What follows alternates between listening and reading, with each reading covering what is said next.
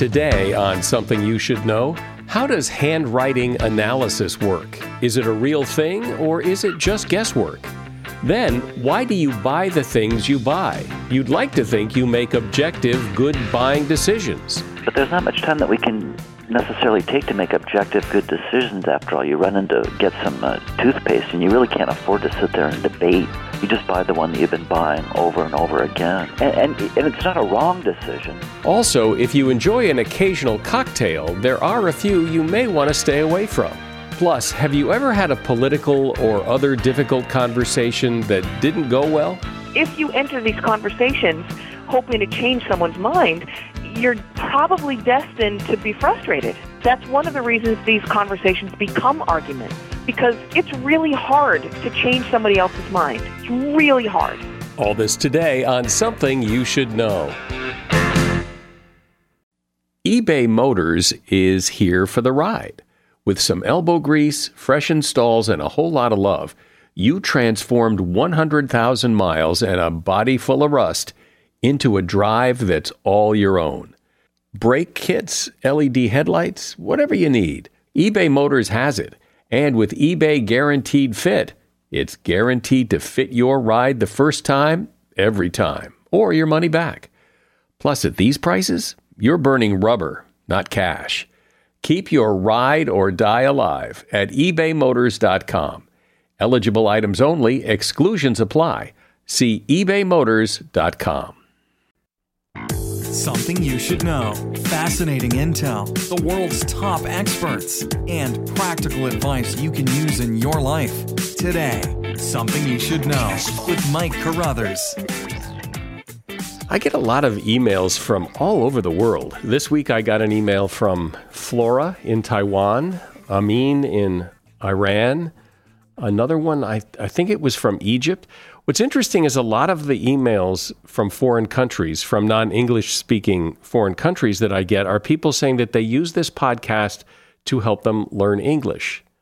I never thought my English was that good that I could teach people, but apparently it is. And I got an email this morning. I must share this with you because it just kind of made my day, from a gentleman named Stephen, and it says, "I just have to say that this is the best podcast I have ever heard. Just phenomenal and life-changing. Thank you."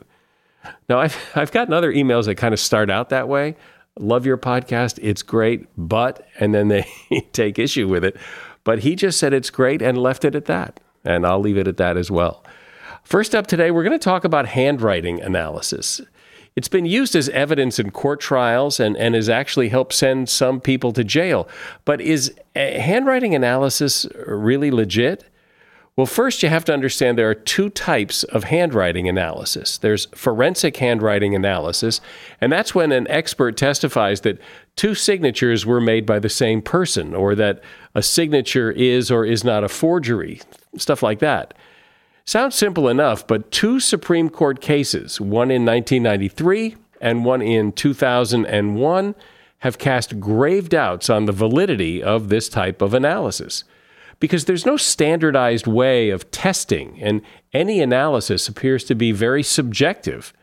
One study compared so-called experts with average people in analyzing handwriting samples, and the experts did no better than the average people. Both groups were wrong 52% of the time.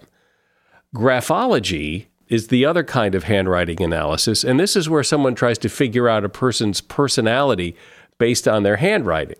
In France, about 70% of employers use this as part of their screening process for new In France, a lot of employers use this as part of their screening process for new employees. But there's absolutely no evidence scientifically that there's any validity to it. In fact, one of the basic principles of handwriting analysis is that, like fingerprints, everyone's handwriting is unique and different. But that's never been proven. It's never been demonstrated. It just doesn't appear that your handwriting has very much to say, except for the actual words you write. And that is something you should know. How many buying decisions do you make in a day, or a week, or a month? I mean, you buy food, you buy toothpaste, you buy gasoline, clothes, medicine, cars. You're always buying or thinking about buying or looking back at the things you bought and wondering why you bought them. So why is it that you buy what you buy? Why do you buy one toothpaste but not the other? Why did you get the car you drive instead of a different kind of car? Harry Beckwith is a marketing consultant. He's director of Beckwith Partners and has worked with companies like Target, Wells Fargo, Merck, and IBM. And he is also the author of several books, including Unthinking: The Surprising Forces Behind What We Buy. Hey, Harry, thanks for being here. So even though it's a pretty big, complex question and it depends on what it is you're buying, is there a simple answer to the question why we buy what we buy? We buy with our hearts. I think that's the best summary of what we do, rather than with our heads. We're often lambasted for seeming to be irrational and buy things we don't need and things we don't want. But if you look deep inside, there's some desire that it fulfills, and it's not the intellect that's doing it, it's our heart. So if that's true, if we're making buying decisions with our heart and not our head, shouldn't companies be appealing to our heart and not our head, not telling us that this detergent cleans better or this glass cleaner makes your windows sparkle, but they should be appealing to something else? Well, some do and some don't. The Procter & Gambles of the world spend so much time on researching the kind of things that I write about, perhaps more simply, that they have a very good understanding of the motivations and the triggers. An awful lot of people in other lines of work, especially people who are inclined to be think of themselves as rational and analytical thinkers, assume that it's all rational and analytical thought that goes into it, and they're the ones that make more of the mistakes. But if you're in marketing for any length of time, you begin to recognize how utterly human we are. But using your example of Procter & Gamble, I mean, most people would think, well, the way they sell and the way they appeal to people is, Tide, get your clothes cleaner. And you're saying that that's not why people buy Tide, to get their clothes cleaner? Well, how would they know? In other words, Tide appears over and over again on television and appeals to us. But in many cases, if you look at the people who buy Tide, they're the people who grew up with Tide. It's just familiar to them. They associate it with family in the same way that we have a familial connection to coffee, because most of it grew up with the smell of that roasting or percolating in our mother's kitchen. So clean becomes a way of justifying the decision, but if you looked at them side by side, you couldn't prove that Tide gets clothes cleaner. So a lot of the reasons we think we buy are more justification to ourselves than they are. Sure, yeah. You need to you need to think that you have a justification, and so you give yourself one, or you'll announce one. And even when you do market research, you'll find that people give a particular answer for why they bought something, but it becomes clear that isn't the reason at all. So you have to probe deeper. But I imagine somebody listening to this, and myself included, would say, "But wait a minute. I like to think I'm smarter than that I do make those kinds of decisions. Maybe this applies to everybody else, but no. I'm when I buy my detergent or my whatever it is, I'm buying it because I've done the research, I know, and this is an objectively good decision."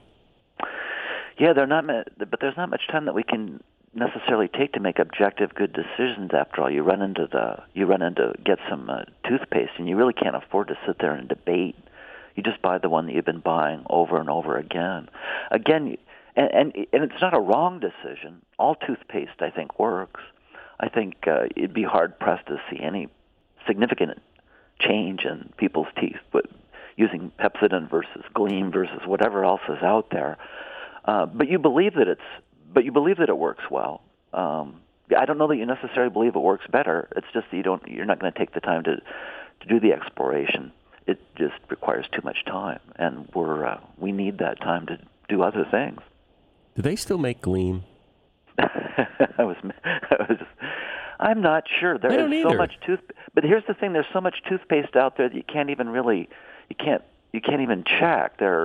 I don't know how many different. There must be about 11 different kinds of Crest now. Right. You can sit there and be an avid Crest buyer, and then just not have any idea what to do. Well, maybe I should get the Crest with everything, but gosh, if it has everything, then maybe it doesn't whiten as well as the one that just has whitening. You know, I mean, what kind of a decision is that? Or tartar control, but tartar control plus breath freshening. Let's see, but does that...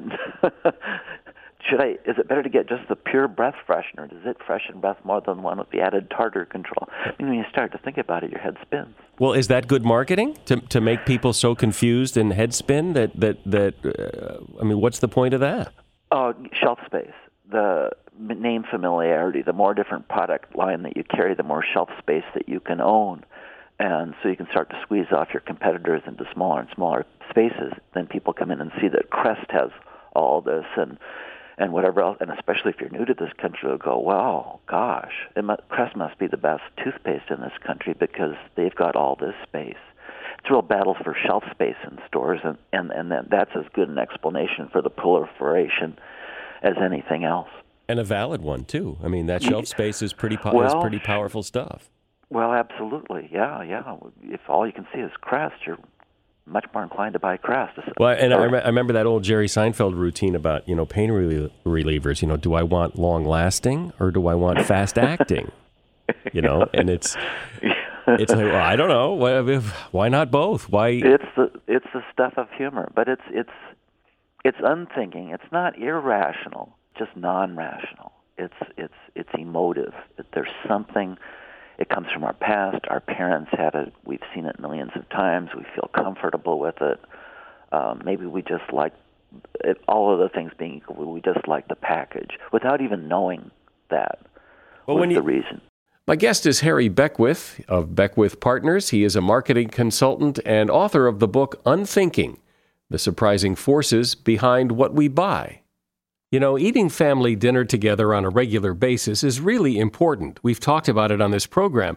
It's been proven to build stronger relationships, improve kids' school performance. Plus, it's just fun. And I think that dinner matters as well. A family dinner of takeout food isn't the same as a real home-cooked meal, which is why I love Plated. Plated delivers chef-designed meals right to your door. We just follow the step-by-step recipes. This week, we're cooking masala mustard salmon with rice and roasted broccoli.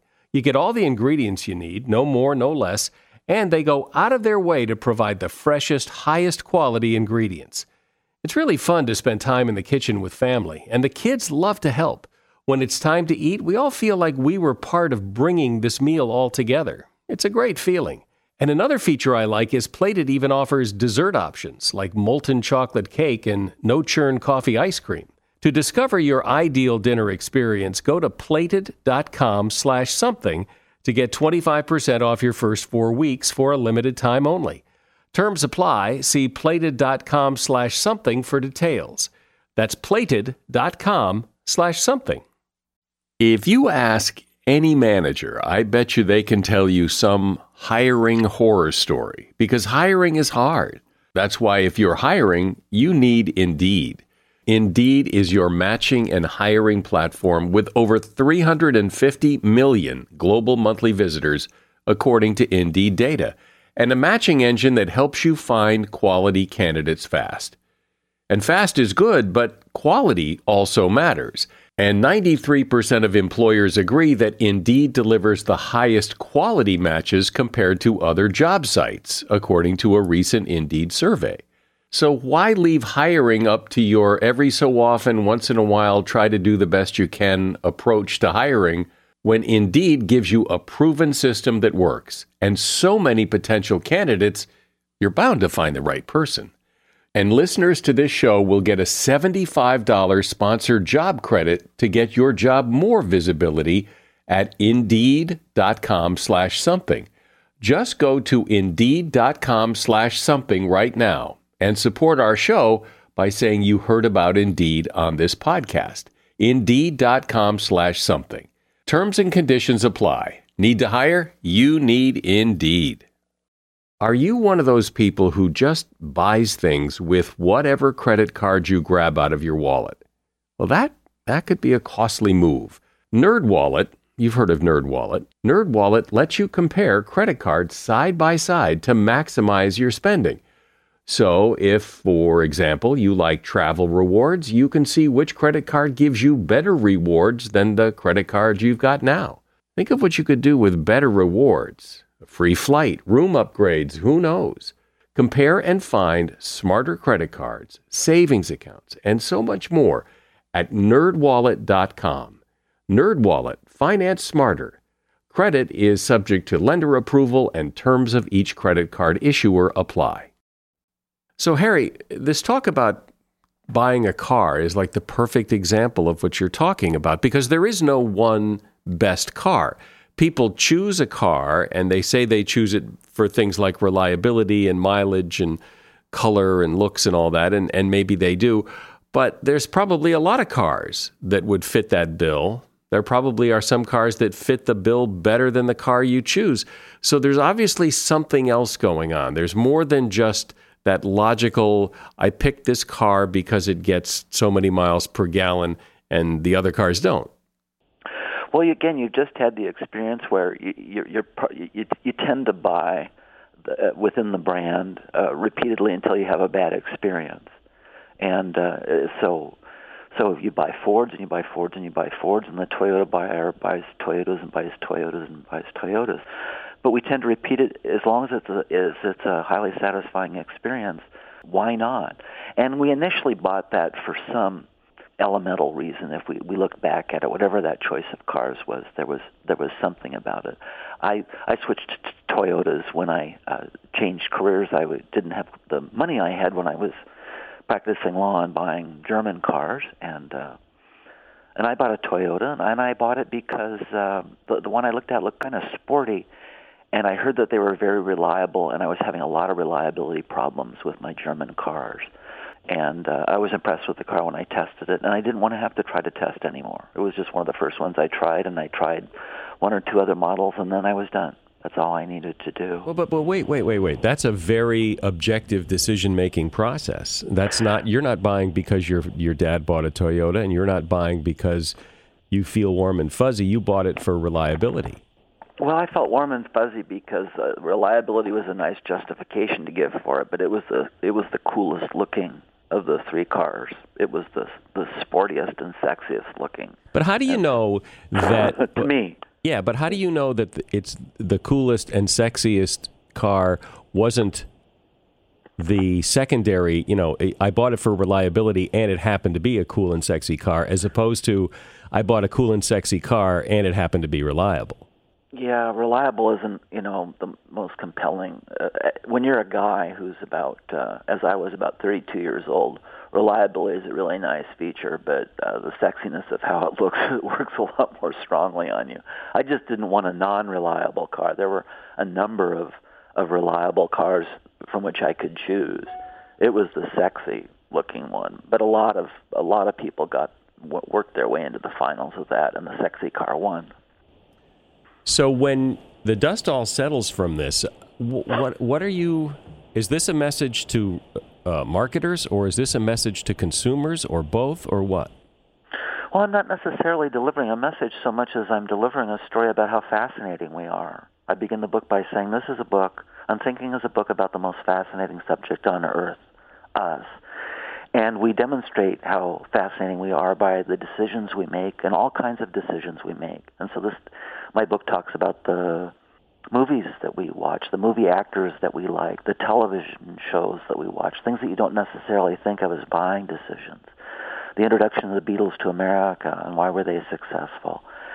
Because it's an insight into us that you could use in whatever way you want to, or just to be entertained and charmed by the human race. Well, why were the Beatles so successful here?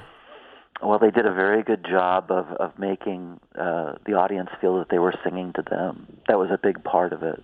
All their lyrics, if you listen to all the lyrics in their early albums, they're directed to you. They don't sing about Peggy Sue, but they sing to you, and they say, "I want to hold your hand."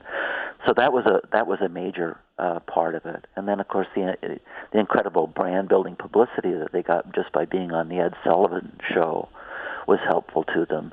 And then when people saw how strongly the audience was reacting, they felt there must be something there. And we have a tendency to look toward others, so we follow the crowd. And the crowd was wowed by them, and we took in some of that feeling too, watching it. But they were very cleverly marketed. It's interesting to know Dick Clark, the supposedly expert on American pop music at that time, said that they would never succeed. And his reason for saying that was what? I think one, it's the tradition of habit. We fall into ruts, we fall into patterns, and we fall into rules. And there was a rule in the music business at that point that British acts don't sell. And so he fell into the trap of thinking, well, if British acts hadn't played well here, then this British act wouldn't. He was just guilty of that stereotypical thinking. But the American audience didn't care. They were looking for something fresh and new, and especially in the wake of the Kennedy administration, I think. Yeah, but the Beatles did sing "I Want to Hold Your Hand," but they also sang "Michelle, My Belle," "Hey Jude." I mean, they did songs about other. Those came later, though. If you listen to the lyrics of the first album, "Meet the Beatles," within the first two stanzas, they use the word "you" in almost every single song on the album. Then once they've built that audience, and that's what they were. Epstein was trying to say. He was trying to say, "We're one of you." So even the title of the album, "Meet the Beatles," I mean, what an odd idea. How does one do that? Once they'd established themselves, the Beatles could sing anything that they wanted, and you can't sing about you over and over and again. So they changed that, and they changed genres, and they adapted, but they introduced themselves by talking to us as individuals. How do you know, though, that you're not just looking at how products are marketed or how the Beatles were marketed and just kind of coming up with a plausible explanation that fits the success or failure of that particular product? How do you know what you're saying is true? Oh, you can't be certain, except that you see this technique used in advertising and marketing all the time. USA Today does it. Malcolm Gladwell writes books and addresses them specifically to you. We have a great interest in ourselves. And when we think as Dale Carnegie said, and many of your readers would know, and How to Win Friends and Influence People, he said, the most beautiful word in the English language to any person is their own name. Use it often. And so you see that again and again. Advertising typically says, do you want this? Do you want that? As if it's speaking to you. And the Beatles followed the same technique. There was more to the Beatles' success than just that. But that was an explicit strategy on Brian Epstein's part to try to win them over because he was worried that Dick Clark was right. Well, and with good reason. I mean, Dick Clark did seem to have his finger on the pulse of popular and by music. the way, when the kids first heard the songs, when he played them on the Dick Clark show, they gave it really low ratings. He used to have something called Rate a Record. I remember that, right? Yeah. Yeah, Dick, I'd give it a 9. You can't really dance to it, and exactly. It was well, can you dance to it? I think they gave, and I think it was She Loves You, and I think they gave it a 78. I have it in the book, and I'm not sure of that. And when Dick Clark showed them the pictures of the Beatles, they laughed. So their initial reaction was extremely negative. So what changed? All those influences, I say, the influence of being on the Dick Clark show, the audience reaction, this invitation to meet these innocent kids, they also had that look of innocence initially about them that made them palatable. And they were just different enough. But interestingly enough, they sang a lot of familiar songs. They were very influenced by American rock and roll and by Chuck Berry. And so their songs weren't really that different. They were actually quite familiar, but there was this unfamiliar element of this Britishness and this hair, and right. that gave them a freshness that some other American act singing similar songs may not have had.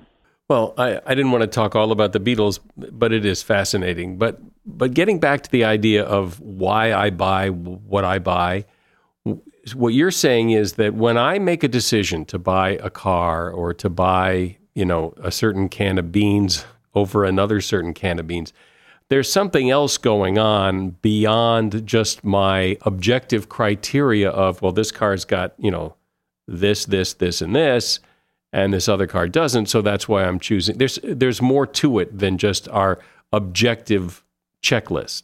I'm not ruling out some objective criteria you have at all, nor am I ruling out that there is a segment of the population, less than 10%, who are truly objective and analytical or try to be.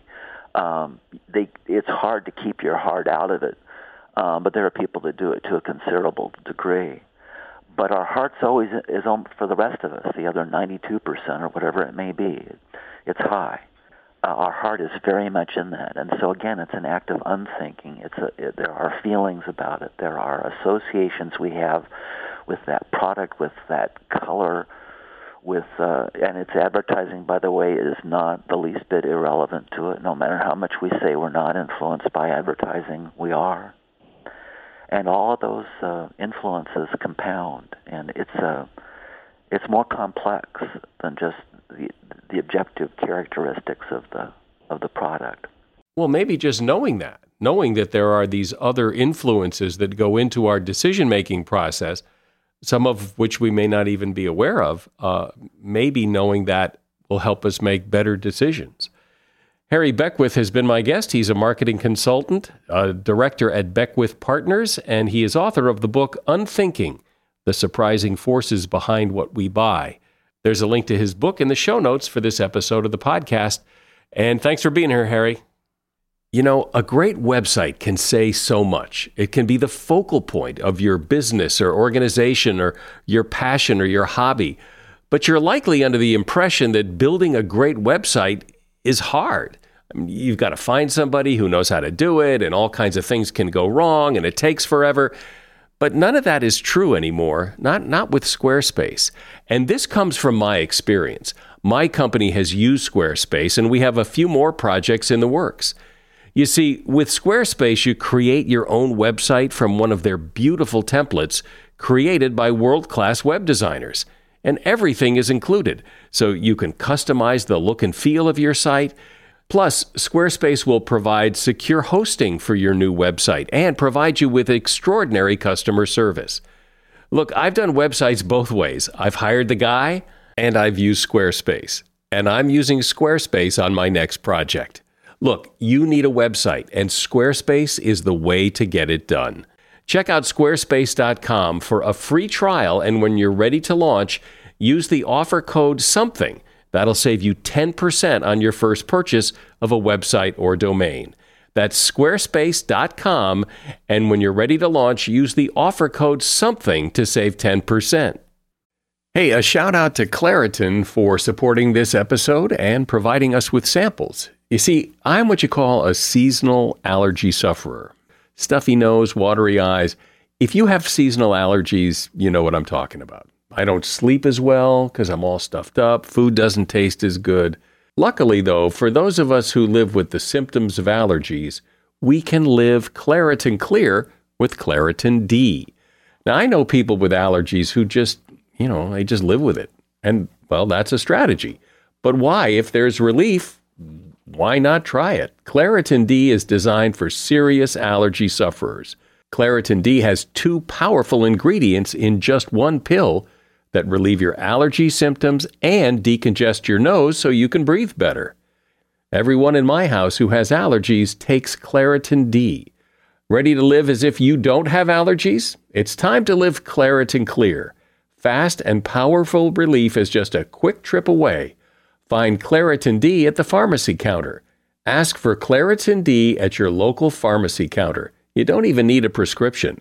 Go to Claritin.com right now for a discount so you can live Claritin Clear. Use as directed. Seeking the truth never gets old. Introducing June's Journey, the free-to-play mobile game that will immerse you in a thrilling murder mystery.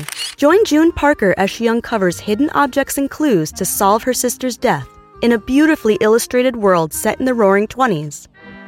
With new chapters added every week, the excitement never ends.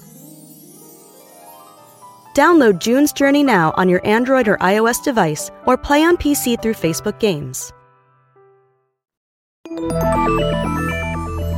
You have no doubt had your share of difficult conversations, and you will continue to have difficult conversations throughout your life. So wouldn't it be great if you could make them go a little easier? For one thing, if they were easier, you might be more likely to actually have them rather than avoid them. So what's the best way to go about having a difficult conversation? How do you do it? Celeste Headley is somebody who's really taken a hard look at this. Celeste is the host of a daily news show on Georgia Public Radio. She spent more than a decade with National Public Radio, and she is author of a book called We Need to Talk: How to Have Conversations That Matter. Hi, Celeste. Welcome. So what, in your view, makes a difficult conversation difficult? I mean, how do you define difficult conversation? Difficult conversations almost anything can be difficult, right? I mean, anything in which either your feelings might be hurt or someone else's are, or someone has to be vulnerable, can be risky.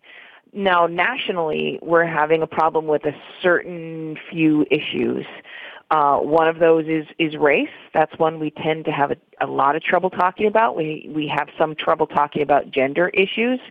And guns is the number one most polarizing issue in the United States. Those are the topics that we often avoid discussing.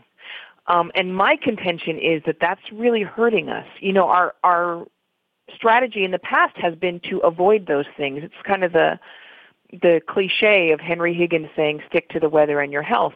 But that strategy has gotten us where we are now, where we're more polarized than ever before, where we don't understand one another, and we're not making any progress. So I would say that the first strategy for difficult conversations is to stop avoiding them. Well, but one of the reasons people avoid them, one of the reasons I avoid political conversations is I just don't want the blowback. I don't want the nasty comments, you're an idiot kind of for believing what you believe. I'd just rather not. And I absolutely get that.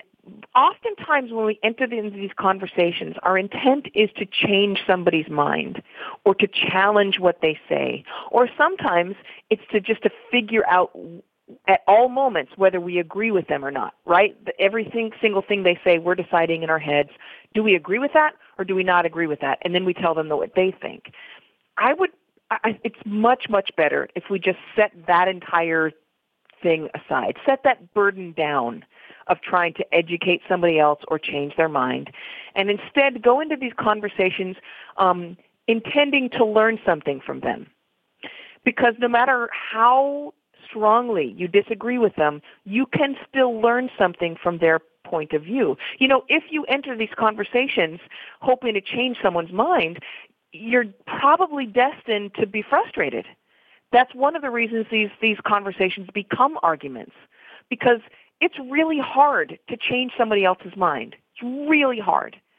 So the best outcome of these conversations is that you learn more about where they're coming from, and maybe you're able to share your thoughts in a non-confrontational, open way, and so they learn about your perspective, and you walk away, and perhaps as you walk away and digest what you've heard, it might end up changing your perspective or changing your mind, and the same for them.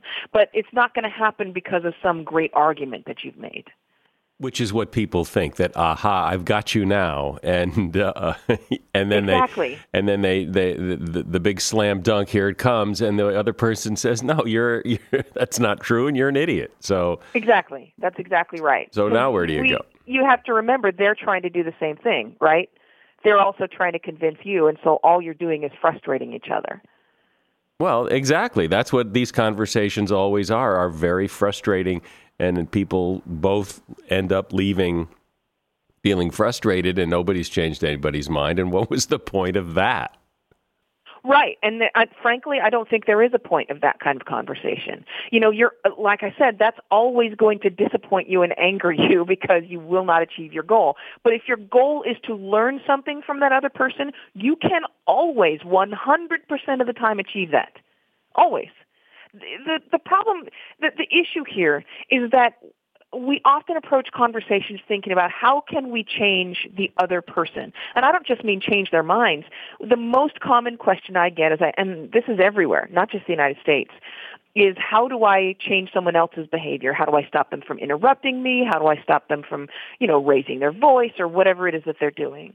And I always have to say, you can't. I hate to tell you this, but there's nothing you can do to change someone else's behavior. But the good news is you can change your own. And research shows us there's probably room for improvement there. And By modeling good conversational behavior, and because human beings are already just primed to learn by modeling, you can actually effect change just by doing better yourself, being a better listener yourself using curiosity and good questions to sustain a civil and engaging conversation. And the other part of that, of course, is that you have control over whether you learn something for the other person. Is it your sense that if you approach a conversation the way you just suggested, that helps prevent it from getting out of control? That if you model good behavior, the other person is less likely to lose it too? Oh, absolutely. And there's really good evidence of that. I mean, I can give you examples from my own life. One of the things I share in my book is that, I'm a mixed race person. I moved to Atlanta 3.5 years ago. The last time my family was here, we were owned on a plantation near Milledgeville, Georgia. And I'm a journalist, which means that when the massacre happens in Charlotte, I had to talk about the flying of the Confederate flag. I had to speak to Sons of the Confederate Veteran and ask them why they felt it was their right and the right thing to do to fly that flag, which was personally offensive to me. But the way that I get through that is going into it hoping to learn something from them. And it didn't become an argument, and I had nothing but respect for them. And quite frankly, I did learn from them. It was a good conversation. And I feel as though I understand better where they're coming from. The there's a jazz pianist named Daryl Davis, and there's actually a PBS documentary about him. I think it's called Accidental Courtesy. And in his off time, when he's not playing jazz, his hobby is to convince men to leave the KKK. And he's really good at it, so good that he pretty much dismantled the KKK operation in the state of Maryland. Oh, I think I saw that. Yeah. And when they ask him, how do you do this, right? Because he's black. How on earth is this guy convincing people to leave the KKK? He says he doesn't try to convince them. That's the opposite of what he does. What he does is he goes and he listens to them and he asks questions and he responds to them. And he says, listen, sometimes people just want to be heard. They just want to be heard. Yeah, well, and if I remember correctly, I got the sense that what was sort of going on there was that he's a black guy and he befriends these guys and so it puts a face on what the KKK is so against and they melt. Yeah, exactly. And he's a great listener. That's how he befriends them. He asks them questions, not in a confrontational way, but in a curious way. He really wants to know where do you come from? Where did this start? Tell me about how you got to this place. And they are happy to be heard. And it ends up forming a bond. The kind of bond that most of us have sort of lost touch with because we're stuck behind these social media platforms where, like you say, all we do is call each other names. And you get rewarded for calling people names, right? You get more tweets and more likes when you're insulting and tearing other people down. Right. And I see people that I could probably have a conversation with, but they tweet stuff and post stuff on Facebook that is so inflammatory and probably things they would never say face to face, but they hide behind that, or not that they're hiding, but somehow they use that platform to make these very bold and provocative statements that they probably would never do in person. Absolutely. It's a different persona. And I like to think of it as code switching. Code switching, obviously, is what we do. We become a slightly different personality in every environment we're in, right? You're different when you speak at home with your partner or spouse than you are when you speak with your kids or your friends from high school or at work, right? So that's normal. And that's what we're doing when we go on social media. We're code switching and switching into this different personality. The sad part is it's not a particularly pleasant code. It's not nice. And you're not going. That's another thing you're not going to be able to change. Like, that's what social media is. So I think it's just healthier for us to just recognize that that's what social media is. Recognize that that's the kind of person that other people become, and that frankly we probably become as well. And so leave social media alone if you want an actual connection with a human being. Call them on the phone or see them in person. The average American at this point spends almost a half an hour texting and only 6 minutes on the phone. That's well, to me, that is crazy. It sounds like you're saying that rather than go into a conversation with the goal you'll never reach of changing the other person's mind, go in with a different expectation. Go in, don't make that the goal, because that's probably never going to happen. That's exactly right. And that's why you get frustrated. That's why the other person gets frustrated. And that's how it leads to arguments. You have this goal in mind and you keep pushing for it. And it tends to make you more argumentative and it makes the other person more argumentative. It's not working for you. And so you're just constantly trying to hammer in a screw. So instead, choose a goal that you can achieve. And coincidentally, that goal that you can achieve, and by that I mean learning something about another person, has all these other benefits for our mental health, our emotional health, and our brains. Listening to somebody else talk about their own personal experience is one of the most effective ways we know of to increase your empathy. It's one of the ways that you actually become smarter. Larry King once said, I will learn nothing from what I say today. I can only learn by listening to other people. So what is this about the mere presence of a cell phone hurts a conversation? What is that? How can that be? I'm not sure we actually know why. What we have are these particular studies, and I'll mention just one that occurred in the UK. They had a whole bunch of people come in, strangers, sit down and talk to each other, and in half of those conversations, they placed a cell phone on the table. Didn't belong to either of the people, didn't make any noise. But what they discovered was that when those people came out and they asked them about the conversation, they were like over 60% more likely to say, when the cell phone is present, that the other person was unempathetic, untrustworthy, and unlikable. So even when the cell phone's just present, it's having an effect on our brains. We don't have the answer yet to why or how that mechanism works. We do know, though, that your brain is distracted by your phone even when it's making no noise. That's true, because I just the other day I forgot to take my phone with me. I left it at home, and everything was different because since I didn't have it, it was like I can relax now. I can't check my mail. I can't check my I can't. So it just seemed like life was easier. Right? Yeah, and in fact, neurologically speaking, it was easier. It was easier to focus because your brain power wasn't sitting there worried about your phone. What else affects our conversations, things like that maybe we don't even realize has an effect, but if we knew, maybe could help things go a lot easier? So one of the things is that we have a hard time focusing on what other people are saying. And the reason for that is that our brains are in constant motion. People say clear your mind, which is just crap. It's impossible to clear your mind. Your brain is thinking all the time. The average speed at which a person speaks is somewhere around 150 words per minute. But your brain can think between 4 and 450 words per minute.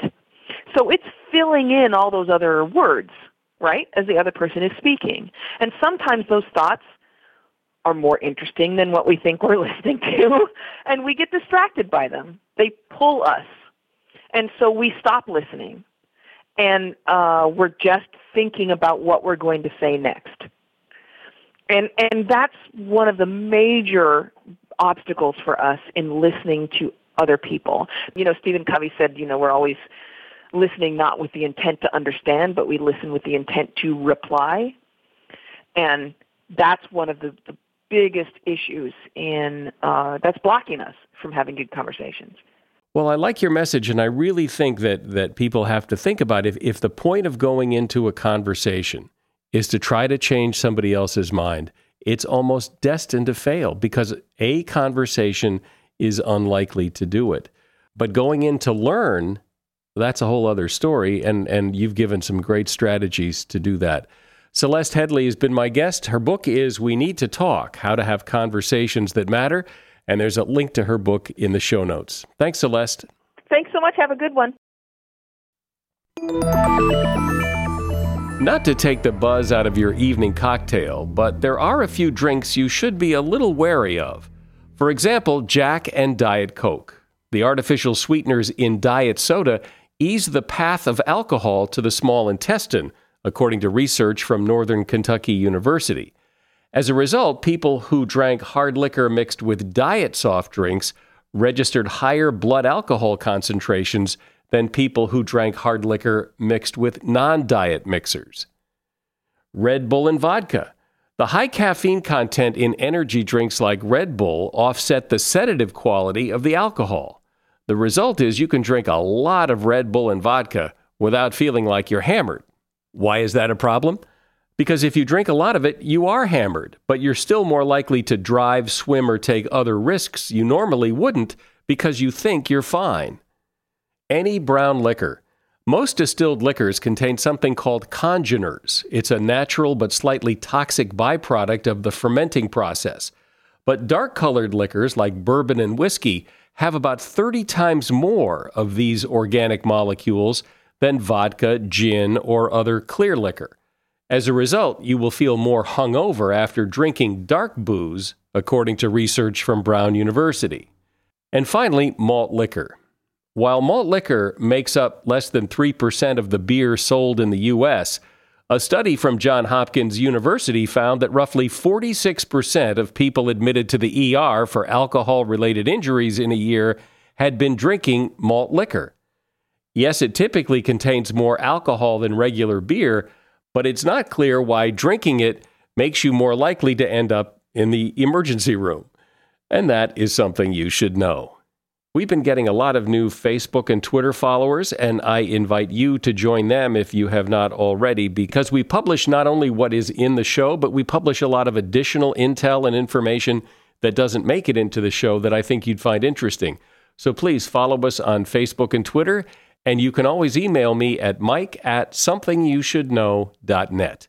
I'm Mike Carruthers. Thanks for listening today to Something You Should Know. The Bigger Pockets portfolio of podcasts are worthy of your investment. We're having a real conversation as real estate investors. New episodes available every day. It's important to buy where it makes money and not necessarily where you want to travel to. Bigger Pockets, On the Market, Rookie Real Estate, or Money Podcast. The purpose of flipping is to create more cash so then you can reinvest into other types of properties. The Bigger Pockets Podcast on YouTube or wherever you listen.